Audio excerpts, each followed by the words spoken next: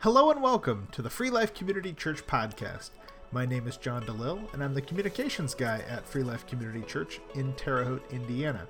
Each week, Senior Pastor Dan Willis brings a rich, detailed, and relevant message grounded in Scripture, which is recorded on Sunday mornings and made available for you right here.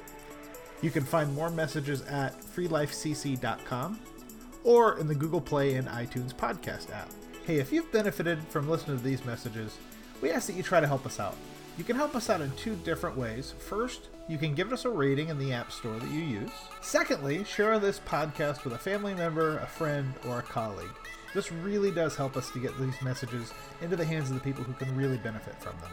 All right, without further ado, here's Senior Pastor Dan Willis. So today we want to talk with you in the possible last message in this series, but possibly not. Either way, this is a good one to consider because it's a difficult one. And it is because it brings us to a place where we don't have understanding, but God wants to give it to us. And so we're going to speak today about life lessons from James when we wander or people that we know wander from the truth. Now let that sink into your head for a minute because this is a big deal. Do you think, let me ask you this, do you think that there are Christians in the world today who have wandered from the truth? It's kind of a rhetorical question, isn't it? We know the answer to it. And it's not no, we do. People have wandered from the truth. And so turn with me in your Bibles to James chapter 5, 2 verses, 19 and 20. It really doesn't matter what version you have. I'm going to do it out of the English Standard Version today. Once in a while, I'll go back to that.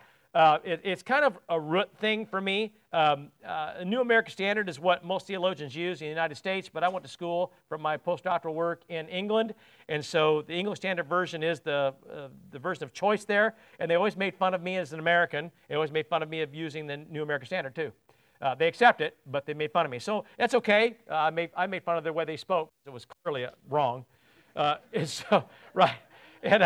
Anyway, so nevertheless, James has, and they read nearly identically, and James has a message for us. He says, "My brothers, if anyone among you wanders from the truth and someone brings him back."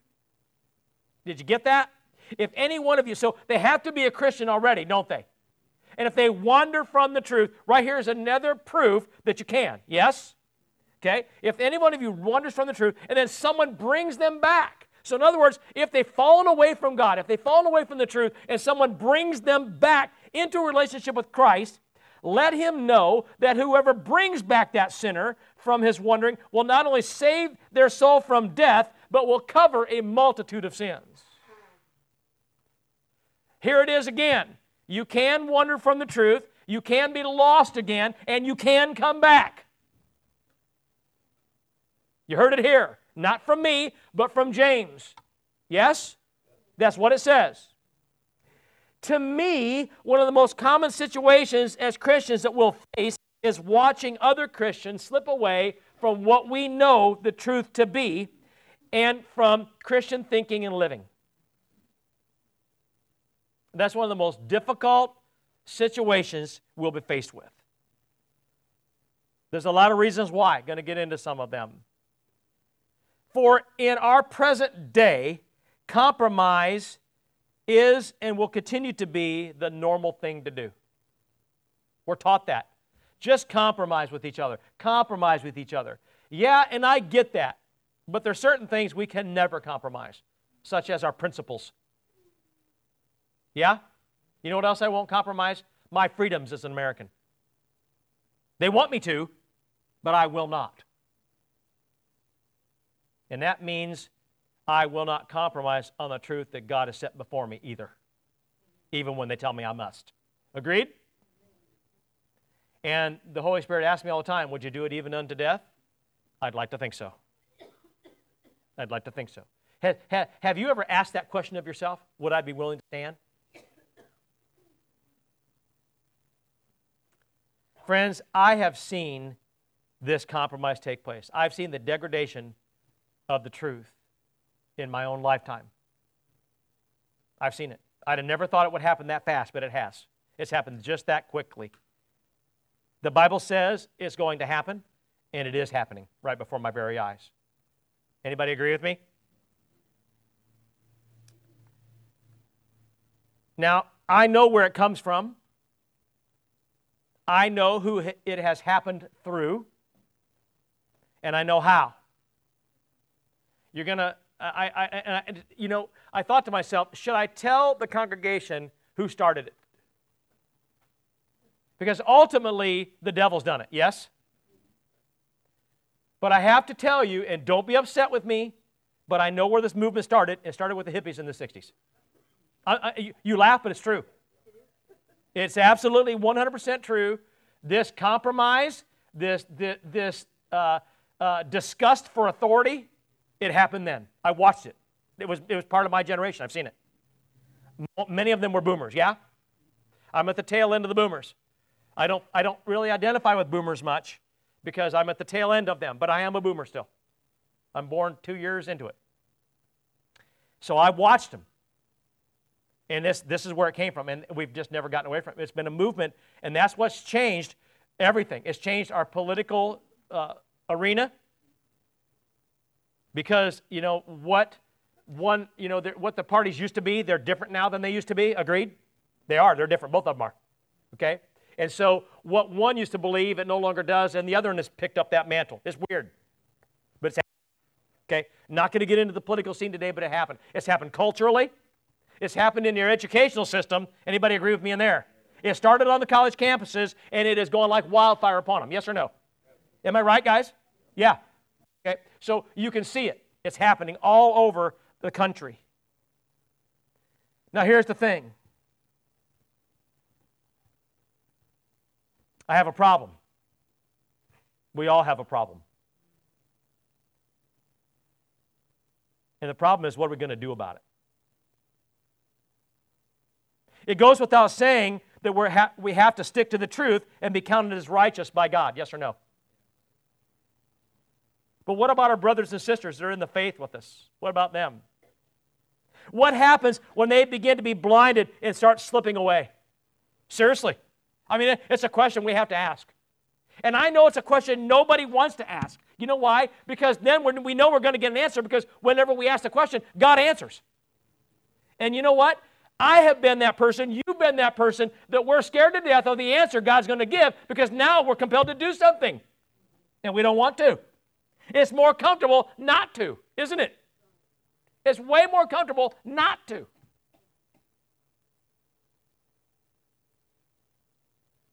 I mean, we have fellow Christians who are blatantly believing heresy. They are practicing sinful things openly. They are even telling others that this is okay. I'm watching it. I've experienced it. I'm seeing it. And no, friends, I am not a cult leader. I'm going to be labeled that one day. We all will if we stand.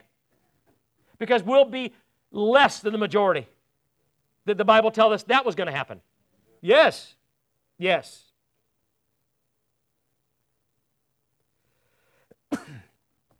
These folks we're talking about are fairly prominent in our communities. Did you know that? They're a part of good churches too. They're popular in certain circles. And they are in authority in Christian organizations. Did you hear that? They're prominent in Christian organizations. My question is, when does it cease to be a Christian organization when the prominent in it aren't Christian? Wow. Now, James has taught us that we are to be mature Christians, has he not? As we began many weeks ago. He has also taught us that the highest praise a Christian will ever receive from God. And listen, we ought to perk up here because everybody wants this praise from God. Okay? The highest praise a Christian will receive from God is predicated on how we treat other erring Christians. Did you hear that? That's what James says. This is not my words, my opinion. James says it. Okay? So what does James then say we, get this, must do about it? Because it's not optional. We like everything to be optional. You can opt out of this one. Because if you opt out of what God is telling you through James, then you're opting out of Christianity. Hear me now. Did you grasp that? If you opt out of what James says you have to do as a Christian, then you're opting out of Christianity, which means you're opting out of salvation. Anybody want to do that today? Who wants to opt out of salvation? Either you're all in or you're all out. I suspect because you're all still sitting here that you want to be all in. But you know what? Here's and I didn't expect it to happen today, but someday a preacher's going to say that, and there's going to be people in that congregation walk out. What do you bet? Anybody want to bet on that? It's happened already. It's happened before. Because people don't want to hear the truth. They refuse it, in fact. And because they won't stand for it, they're going to hit the door. Scary but true. So here's the thing. James says we have to do some things. Well, what are they? First, there's some things we have to understand. You see, you can't do anything about it until you understand why. And I don't think you do. I don't think most Christians do. Because we weigh the odds of whether we want to get involved in this kind of thing well before we ever even consider why we have to do it. You know what we weigh first? The first thing we're going to look at is what it's going to cost me. Everybody does that because that's the first thing the enemy wants you to weigh, because he knows it's likely that if you weigh that first, you will opt out. Because we don't want to be in the minority. We don't want to lose friends. We don't want to be labeled a holy roller or whatever it is they call us. And we certainly don't want to be labeled the ignorant or the unenlightened, which is what they've called us. And that's what we learned last week. How many of you in here want to believe that you're enlightened? Well, enlightenment comes from the Holy Spirit. It doesn't come from the world. But the world's going to tell you enlightenment comes from them. And I got news for you. They're not necessarily Satan worshipers. They are, they just don't know it. They'll say they're not. Even the Church of Satan says they don't worship Satan. How many of you didn't know that? You didn't know that, did you? No, they don't. You know what? They worship themselves. They worship themselves. Well, that's the same thing, isn't it? Okay, so we have to grasp that. So we have to know some things. First, what we must know, and then what we must do. Are you ready? Fasten your seatbelts.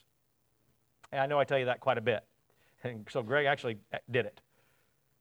Okay, so check it out. Here's the $1 million question, and it begins here.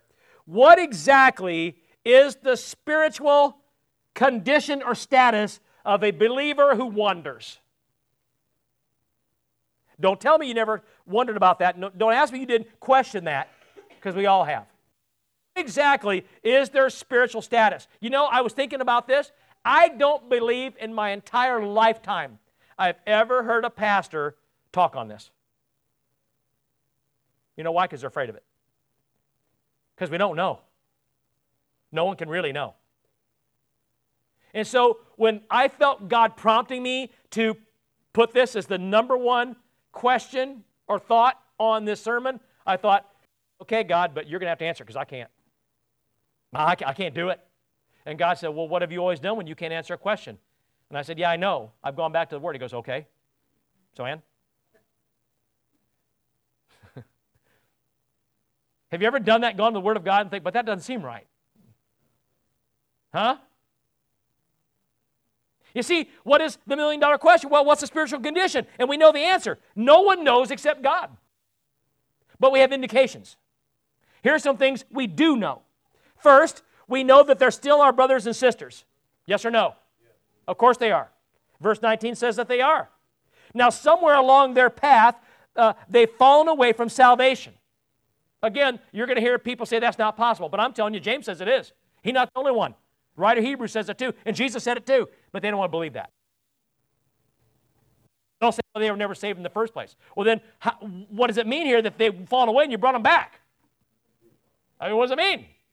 Okay, so let's not get into this theological discussion. Our theology is, and we're not the only ones, in fact, most Christians believe that.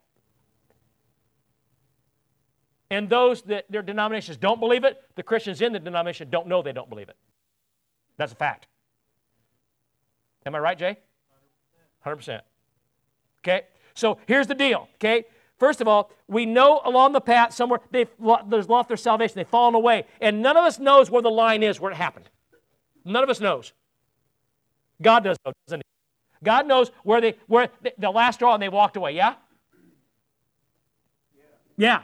God has to know, because you and I can't determine. But there are indications to us where we do know. Okay?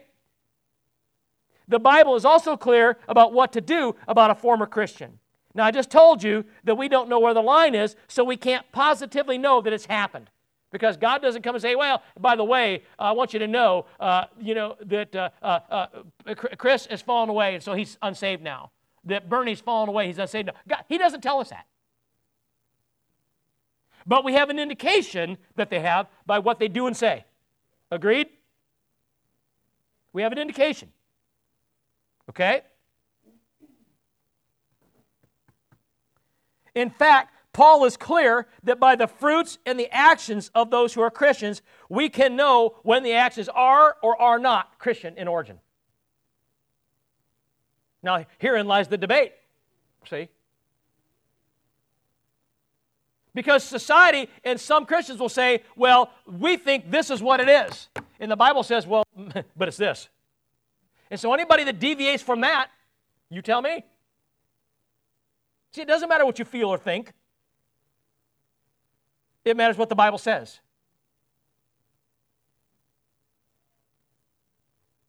And friends, here's the deal. When it gets to the point that it's obvious, and we've gone through the process of trying to return these people, go to them first, then you discuss it, and then when that doesn't work, you take another with you, yeah, and then that doesn't work, then you take the elders of the church and go together, yeah. And remember, the elders of the church, as we learned, is presbyteros. It's not those who are older, it's those who are deep in the faith, regardless of age, yeah? That's your elders. The people that would know what it means to be a Christian.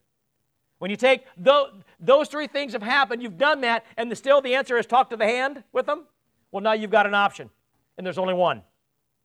Expel them. Now, how many of you wants to expel somebody from your church? Nobody in here wants to do it, including your pastor. I would. And so should you. Let that sink in for a second. When you've got an individual that's constantly dragging you away, constantly causing problems, constantly part of the problem, not the solution, and you've done the things, and they're not listening, they want to keep spewing their venom or doing their garbage, do you really see the peace of Christ in them? No. Of course not. Which is why we have a problem. So what do you have to do? Paul tells us. 1 Corinthians, what business is it of mine to judge those outside the church? Are you not to judge those inside? God will judge those outside. Expel the wicked person from among you. He didn't say if you feel like it or when it's convenient. Right? Again, God determines when they fall into this lost status, but lost they are. They have to be, or they wouldn't be acting like that. Because the Bible says if you're saved, you wouldn't act like that. Yeah? By their fruits we shall know them, yes?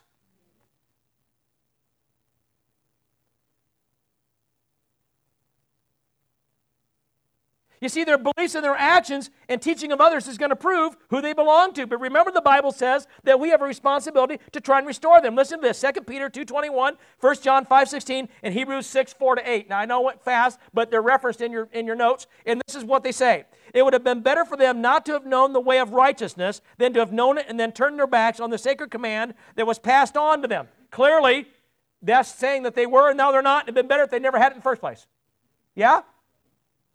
If you see any brother or sister commit a sin that doesn't lead to death, you should pray and God will give them life. Now, I refer to those things which sin does not lead to death.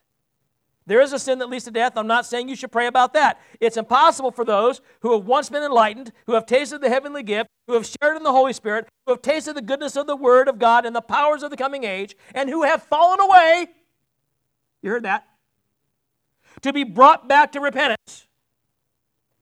To their loss, they are crucifying the Son of God all over again and subjecting Him to public disgrace. Land that drinks in the rain, often falling on it, that produces a crop useful for those for whom it is farmed, receives the blessing of God. But land that produces thorns and thistles is worthless and is in danger of being cursed. In the end, it will be burned. Now, this is Hebrews. This is the Word of God. God put it there, didn't He? Okay, so you heard it here. Not my opinion, not my own words. So I'm not a cult leader. I didn't make up my own thing as I went along. This is God. Now, if I'm a cultist by being in the Church of Jesus Christ and believing His Word, so be it. Guilty as charged. Anybody? So we don't know where this stops. But here's what we do know. We do know that they've wandered from the truth. If they hadn't, they wouldn't be doing this stuff. Yeah? Come on. Do you know if a person, you know when somebody's doing this kind of stuff, you know they're not in the Word of God. Huh? Can you tell when someone's just filled with the Spirit and they're exuding Christ all the time? That person's praying, they're spending time in the Word, yeah? They may not like everything that's happening. They might not even agree with you, but something in here never changes. But that person is spewing the venom all the time. How much time in the Word of God do you think they're spending? My guess is right here, big fat 0. They want what they want, period. And they're going to do it any way they can get it. You've seen them. And you know what? Sometimes they're among us too. Aren't they? It is what it is, friends. You know who they are. Their face is coming to your picture right now. You know who they are. Well, what do you do? Again, we can tell it's happened by what they do. 1 John 2, 3-6. We know that we've come to know Him if we keep His commands. Whoever says, I know Him, but does not do what He commands is a liar, and the truth is not in that person. But if anyone obeys His word, love for God is truly made complete in them. This is how we know we are in Him. Whoever claims to live in Him must live as Jesus did. Now, clearly, we can know if a person is a Christian or not by their obedience. Right? You know what a Christian would do and what they wouldn't. Now, are there going to be times where maybe it's kind of, yeah, but by and large, no. You can tell by the depth and the root of the person. Yeah? Come on, guys. It's right there. Now, I, again, know that some Christians believe that you can't lose salvation, and they have many ideas as to how this works. They'll say that somebody who is lost after they seem to be saved was actually never saved in the first place. But clearly, Paul, James, Peter, John, and the writer of Hebrews, which you know who I think that is, say otherwise. Basically, the word wandered couldn't and wouldn't be there if it weren't possible to wander. It wouldn't be there. And they all use it. So I had to think about it for a second. I go, okay, so what exactly does wandered mean then? I mean, we're here today trying to figure out what wandered means because everybody, I know what you're thinking. I know what you're thinking because this is how we think, because I think this way when I want to know. When God's telling me you got to expel this person, you got to go through the process, and they don't, then you expel them. And I think, okay, so, but only the wandered one, right? Yeah? Well, what's wandering? What constitutes wandering away? Doesn't everybody want to know? This is how we deal with it. Because, maybe they're not wandering, I have to do it. Come on. You'd like to think they really haven't wandered and let the Holy Spirit do His thing, yeah? Friends, you can't. It's right there, it's obvious to you, and you know it too. Deep down you know it, but you still don't want to deal with it. Because you know the ramifications. Again, what's it going to cost me? Yeah? What's other people going to think? What's this person going to do? Yeah? According to James, these people are in error, either through ignorance or on purpose. See, it's not for you to determine if it's on purpose or in ignorance. That doesn't matter. God determines that. But your determination still stands. They're in error. And they could have been led astray. In fact, they likely have been. Remember these verses in Genesis 4. Sin is crouching at your door. It desires to have you, but you must rule over it.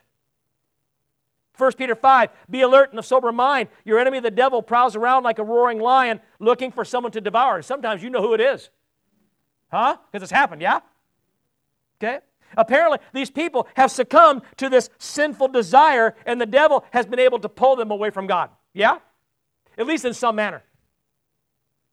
So, how have they wandered? What's happened? How do we see it? Well, first of all, doctrinally. You know why? Because what they're doing, what they're saying, doesn't line up with the truth of the Word of God. What they're believing, how they're acting. It's just not there. Yeah? I'm thinking of several people right now in my mind that attend one of our two churches on occasion, or have. You? People want to, but we have to. What they're doing, how they're acting, what they're saying is doctrinally outside the Word of God. Isn't it? In 2 Timothy 2, 16 to 18, Paul says that there are those who have, get this, departed from the truth. Yeah, they have. I know it. I know they have. I know it because of what they're doing.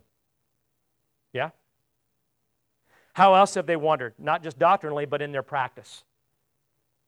How they're acting, okay? It's obvious in the way they think, the way they speak, and the way they act. They're almost venomous. Yeah? Is the face still there? Galatians 6:1, brothers and sisters, if someone is caught in sin, you who live by the Spirit should restore that person gently. But get this, but watch yourselves. Why? Or you may also be tempted. I want you to think about that for a minute. We're going to go back to it. You know how else they wander? Through their ignorance. Friends, when you're not in the Word of God, you are ignorant of the Word of God. Yeah? Come on. This is 100% downtown. They cannot see the truth even when it's right in front of them. Right? That's ignorance. And God's not going to let that be an excuse. Well, I didn't know. Well, you should have known because it's right in front of you. Does not Paul say that in Romans chapter 1? People have seen the workings of God and should have known, and they will be without excuse. I paraphrase, but that's what he said. Matthew 15:14, leave them. They're blind guides. If the blind lead the blind, both are going to fall into the pit. That's Jesus. Did Jesus not just say that? Friends, he did say it. There is such a thing as the blind leading the blind, yeah? That's where it comes from. Are there blind people who claim to be Christian leading others into blindness into the pit? Yes. Just make sure you're not one of them.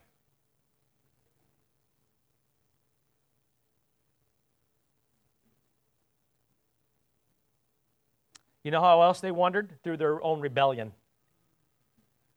Even when they're confronted, they absolutely will not go back to the Word of God, and they will not change their ways. Why? Because they want to believe the way they believe.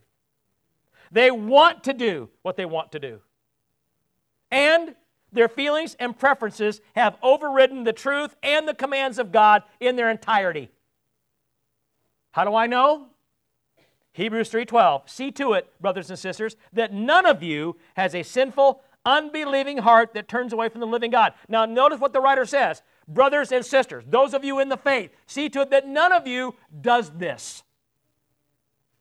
That's willful. Okay? That's willful. That's rebellion. You can't, people say, well, it's not that simple. Yes, it is. We make it more complicated than it is. Why do we want to? Because it appeases our self-conscience. And we're all about that, you know. Appeasing our own self-conscience. Yeah? So I began to think about it then, okay. So if we know what wandering is, we have to know what truth is so we know we've done it. We have to know what the truth is, don't we? John 17:17, Jesus said, sanctify them by the truth, for your word is truth. Well, there it is. There's your truth. Do you need anything more, really? I mean, have you read the truth and didn't like it and thought, well, there's got to be more to it than that? Because we have. People have done it. I've watched Christians do it. They've done it in front of my face. They've done it. I've watched them. I confront them with the truth. Right here it is. And they say it's not that simple. It isn't. It's right there. I've gone to school on it. You haven't, but I have. And you can't, I've read it in every version there is. I've read it in the original Greek too. And that's what it says. What are you going to do with that? That's the intent. Are you going to try to tell me it's not? You know what they do? I can't talk to you. Walk away. Darn right you can't.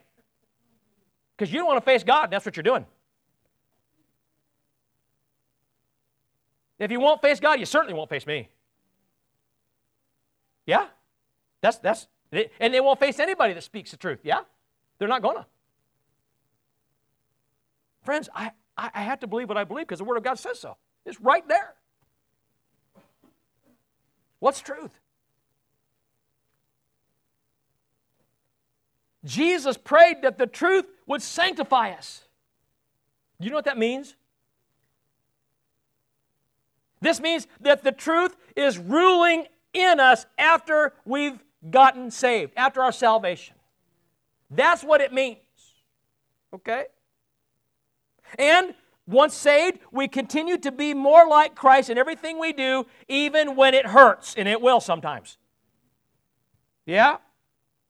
It happens all the way from the moment of salvation to the end of life. Doesn't it? Aren't you supposed to, aren't you commanded to be more Christ-like all the time? And aren't you continually changing, allowing Him to work in you and becoming more like Him so you look more like Him? Isn't that the process? It starts at salvation and goes to the end of your life. Yes or no? It never ends. Nobody's ever arrived. Yeah?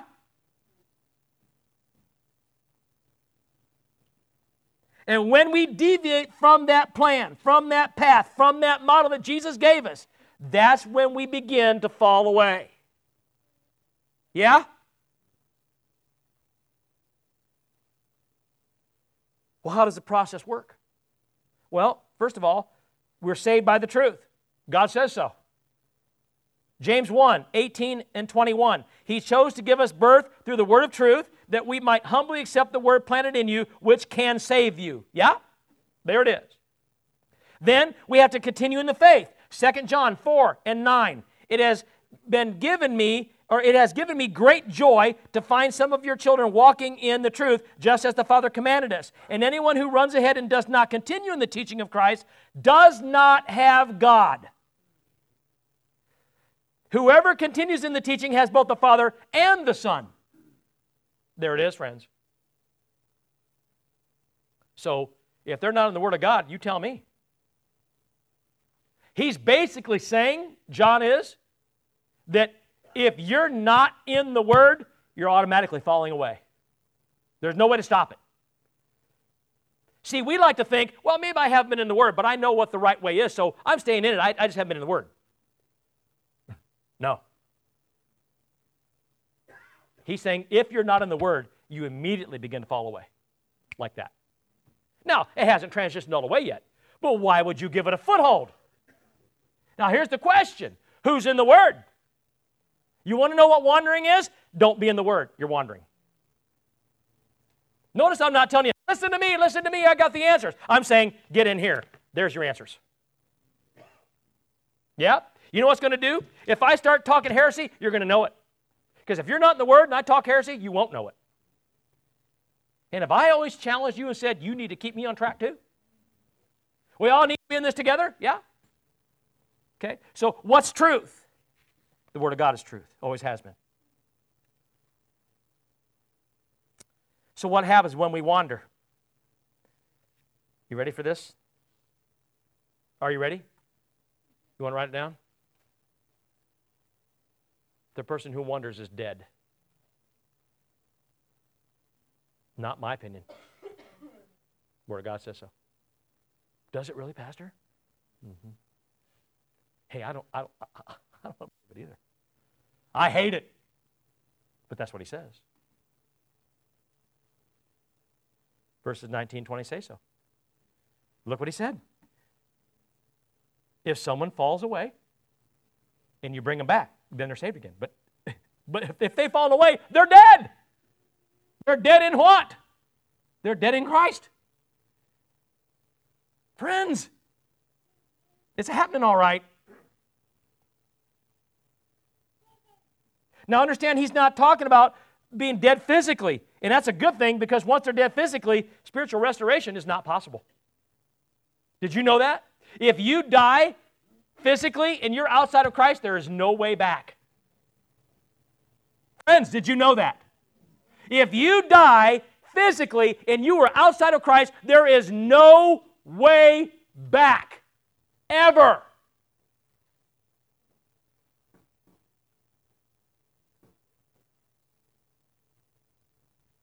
Somebody's going to say there is. There are religions that say you can pray for somebody who's in Hades. No, you can't. That's why Jesus was given the keys to heaven and hell. If we could pray him out, what did he go there for? Huh? If we could do it, what was he there for?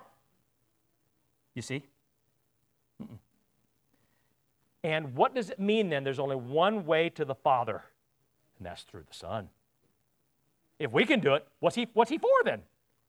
Friends, it doesn't work. That theology is garbage. Can't. You die outside of Christ, there is no way to the Father. Ever.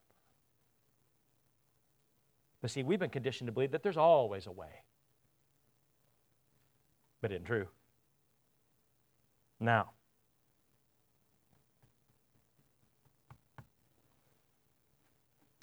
I know that there are Christians out there, I put the Christians in quotes, who absolutely refuse to believe that this is true.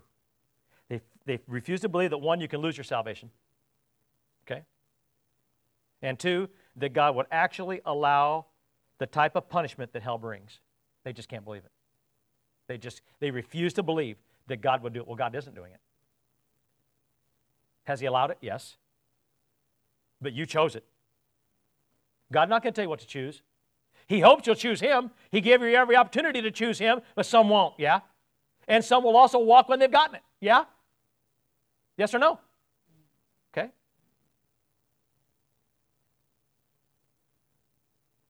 They just can't believe that a loving God would do that. They might not even say it, but they'll think it. Trust me, friends, the Bible is clear. There will be judgment. There will be judgment. And most of humankind is going to face it. Hey, I'm the messenger. I'm just telling you what it says. I know what the Bible says. I know that only a third of creation will accept Christ. That means most of creation will not choose Christ or will fall from Christ. And when they do, they will face judgment. Yes or no? Is there any doubt in your mind? Am I making this up? Does the Bible say it? Yes, it does. That means the majority of humanity that has been created will face judgment. Now, here's a sobering thought. Are you ready? How many millions of babies have been aborted? Listen to me. Listen to me. The millions of babies that were aborted, if I read the scripture right, and I believe I have, they will be in the group of the third that will automatically not face judgment. That means it reduces the people who made a decision. Really? What do you do with that? That means that it's not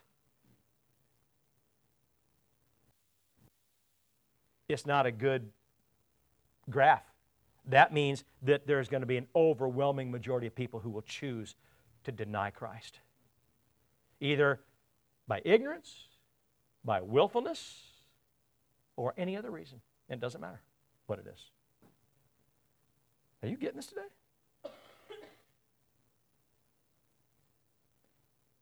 You know what else we know? We know that until Jesus raptures the church, everybody's going to die physically, whether they're in sin or not. Did you hear me?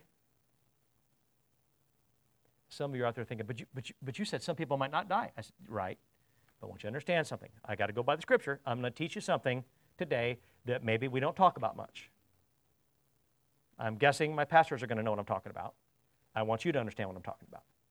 Okay? Listen carefully. Hebrews 9:27, just as people are destined to die once. Did you hear that? What does that mean? It means everybody dies, doesn't it? Everybody dies physically, yeah? What about Elijah? I don't know. That's up to God. What about Enoch? I don't know. But I'm pretty sure Elijah's going to die yet. Enoch, I don't know. I'm pretty sure Elijah's one of the witnesses, and he's going to die, yeah? Come on. Enoch, that's up to God. He's God. I imagine he's got a plan for Enoch too, whatever it is. He just has chosen not to share it with us. Okay, so just as people are destined to die once, and after that to face judgment. And then, of course, through the age of the Great Tribulation, and again during the millennial reign, people will continue to die physically. Yes or no? They will. There's also the indication that those who are caught up with Jesus at the rapture will die and be resurrected in an instant. This physical body will die and immediately be transformed into the new one. Yes or no? That's what it means. And here's where, am I going to feel it? I don't know. I don't know. I don't think you're really going to much care. I mean, if you can see Christ and you're going toward Him, whether you come from the grave or you're whether in the body, and all you can see is Christ, are you going to really care about anything else? I don't think so. Absolutely. But it'll be instantaneous, the Bible says. This one's going to die, that one's going to live. Yeah? The soul, however, will never physically die. Nobody's will. Those who are outside of Christ will have a death status. That means separation. But they will live on too in torment. You understand that too, right? Does the Bible not say that? It does say it. Okay? Listen carefully. Matthew 10:28, do not be afraid of those who kill the body but can't kill the soul. Remember, be afraid of the one who can destroy both the body and the soul in hell. You hear that? Who's that? Well, it's got to be Satan. That's the only one that can do it. Yeah? Friends, wake up. Yes or no? Who can destroy the soul? Only Satan. Yeah? Okay? So how are they dead then? Spiritually. For death is the result of separation. James 2:26, as the body without the spirit is dead, so faith without deeds is dead. You see, sin separates the soul from God. Okay? Isaiah 59:1-2, Ezekiel 18:20, surely the arm of the Lord is not too short to save. Praise God for that, yeah? Nor his ear too dull to hear.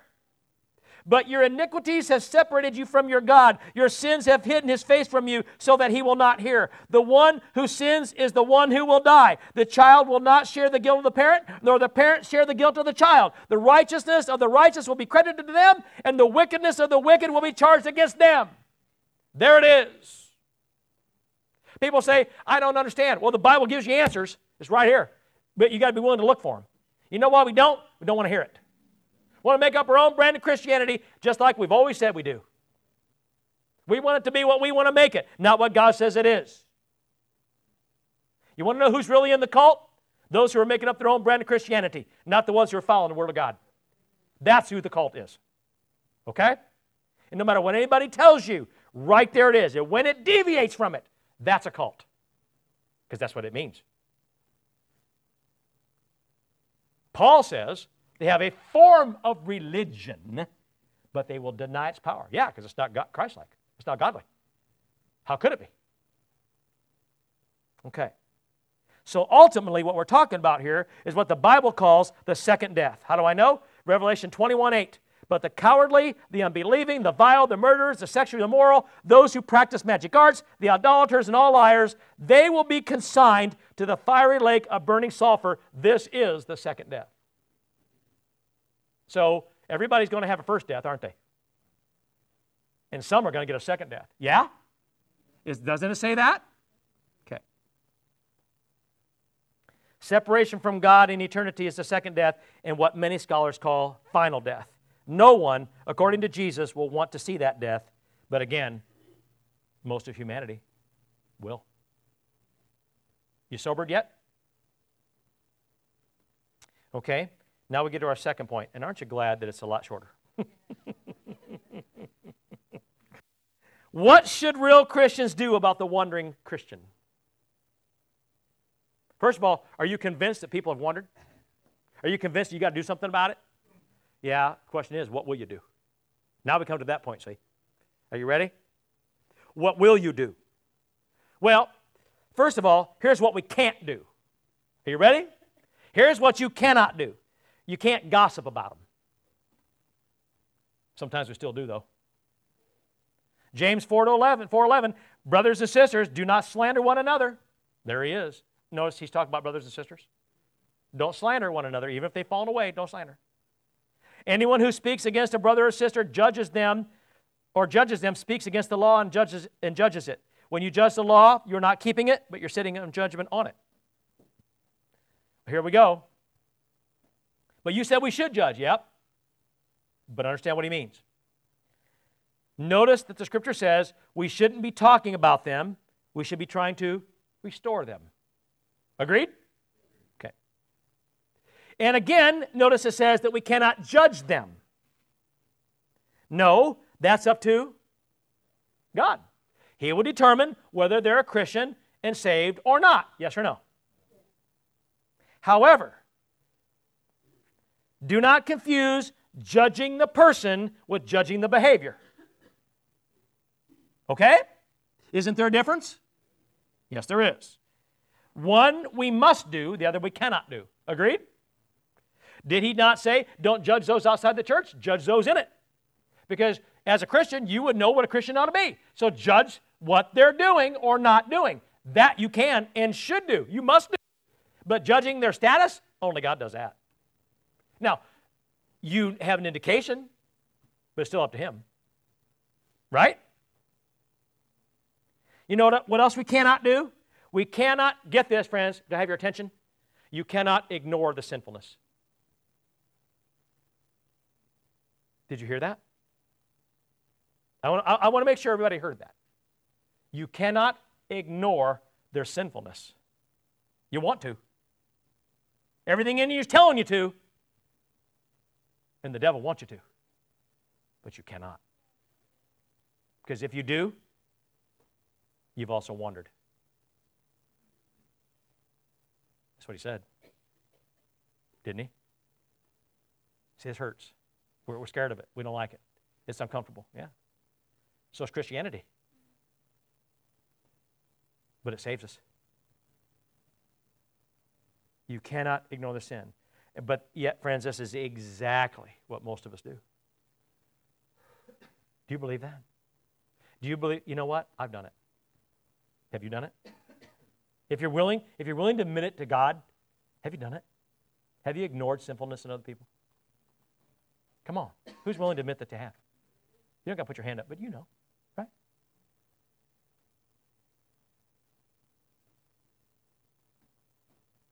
Galatians 6:1-2, brothers and sisters, if someone is caught in a sin, you who live by the Spirit should restore that person gently. Now, I told you I was going to come back to this. Here it comes. But watch yourselves, or you may also be tempted. Did you hear that? Carry each other's burdens, and in this way you will fulfill the law of Christ. And this is where it all comes together. You ready for this big, beautiful package that God's going to give you?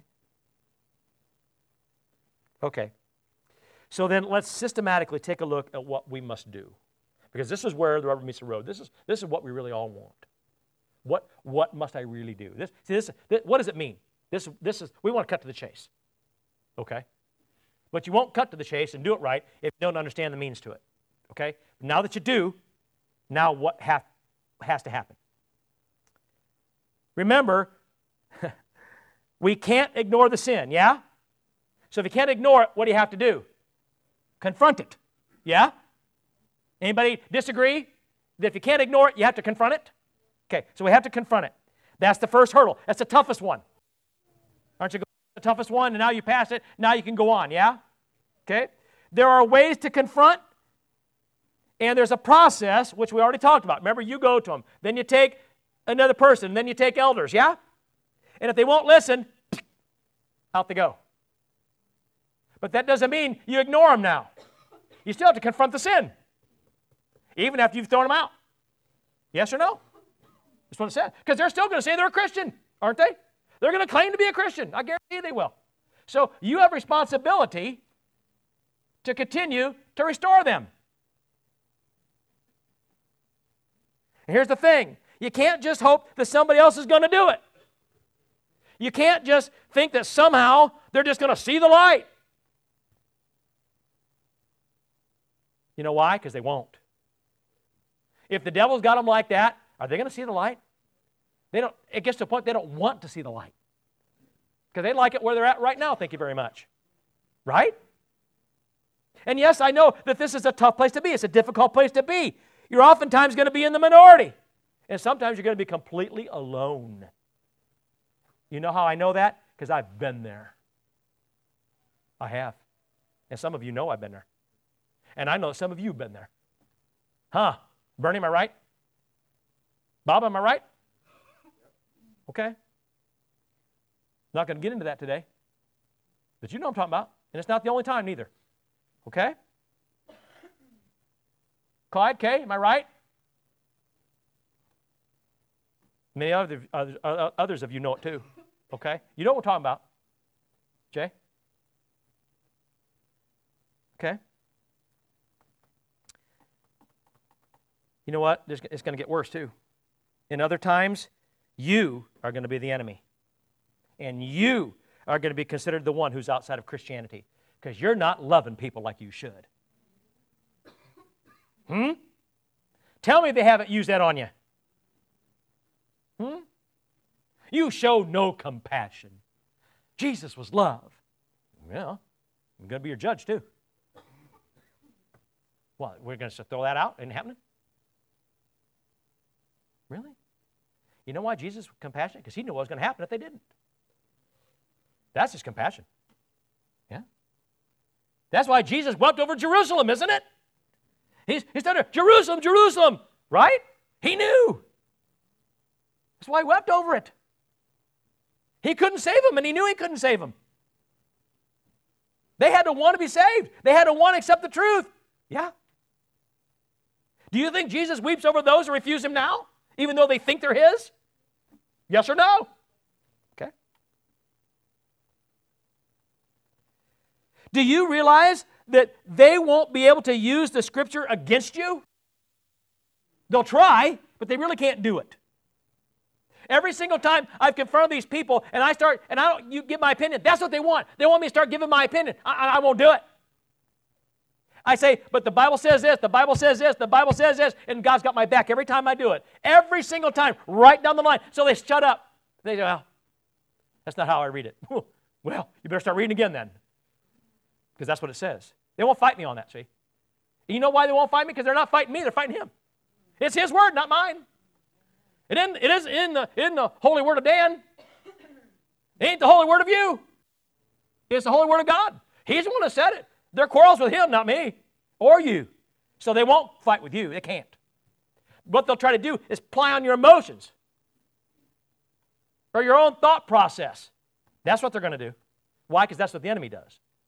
That's exactly how he got them, and that's exactly how he's going to get you. Remember I said we're going to come back to this? That's why when you confront somebody, be careful, Paul says, that you don't be tempted as well. Okay? I know this firsthand, friends. Notice Paul is clear about this. When you're trying to restore the person, you're up against Satan, friends. It ain't the person, it's who's controlling them. That's who you're up against. I promise you are. And if Satan's controlling them, does it really matter how he's doing it? Isn't it fair to say he's going to want to try to keep them? And their answers are going to be his answers. Aren't they? And those answers are going to seem really sound. They're going to seem right. And you know what you're going to do? You're going to be tempted to give up your stance on the truth and be tempted to just go with the flow. Why? Because it's easier for one. It sounds reasonable and plausible, and if you do that, you're off the hook all of a sudden somehow.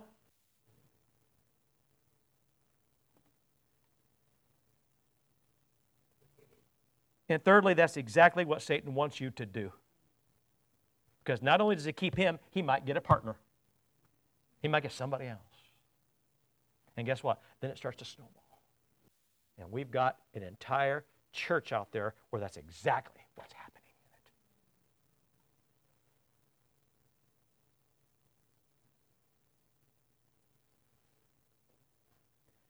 Why does Paul warn us against the temptation here? Why is that part of that second part of the verse?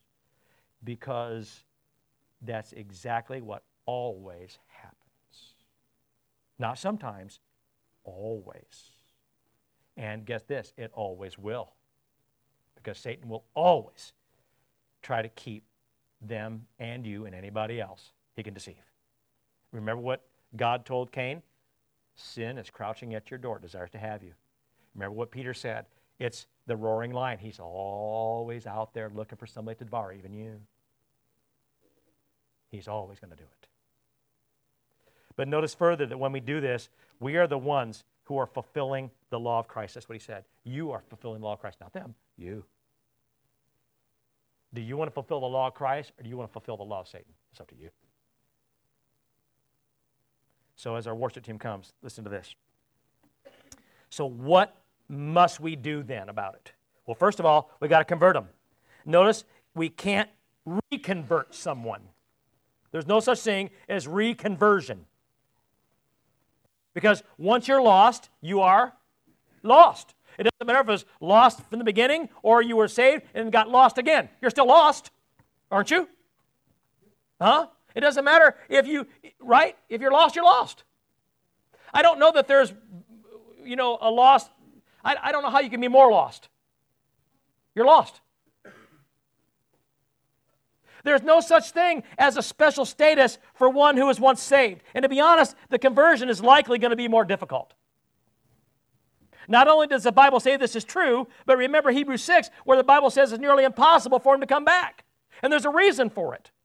And it's not something we want to believe because it's very difficult for us to believe this about anybody. But Jesus himself said it in Matthew 12, 43 to 45. Listen closely. When an impure spirit comes out of a person, it goes through the arid spaces seeking rest and does not find it. Then it says, I will return to the house I once left. And when it arrives, it finds the house unoccupied, swept clean and put into order. Yeah, because Christ was there. Then it goes and takes with it 7 other spirits more wicked than itself. And they go in and they live there. And the final condition of that person is worse than the first. This is how it will be with this wicked generation. Friends, that's exactly what we're seeing out there. We are more wicked than we've ever been in history. Why? Because the devils are coming back and they're taking care of people in that manner, dragging them away from God and coming with more authority and more power every time they come back. And they're winning. They're winning. You see, friends, we don't just want to believe that evil spirits are in people that we know and love, but the truth is they often are. It's often, we labeled everything else. It must be this, it must be that. But what about it's just devils there? Aren't they there? Are they out there? If someone's acting like this, don't you think the devils are on them? I'm sure of it. So what does convert mean? According to Scripture, we're causing someone to return, to come back. Remember, this is what James says, so clearly it can happen. Acts 26:20 tells us how they should repent, return to God, and demonstrate their repentance by their deeds.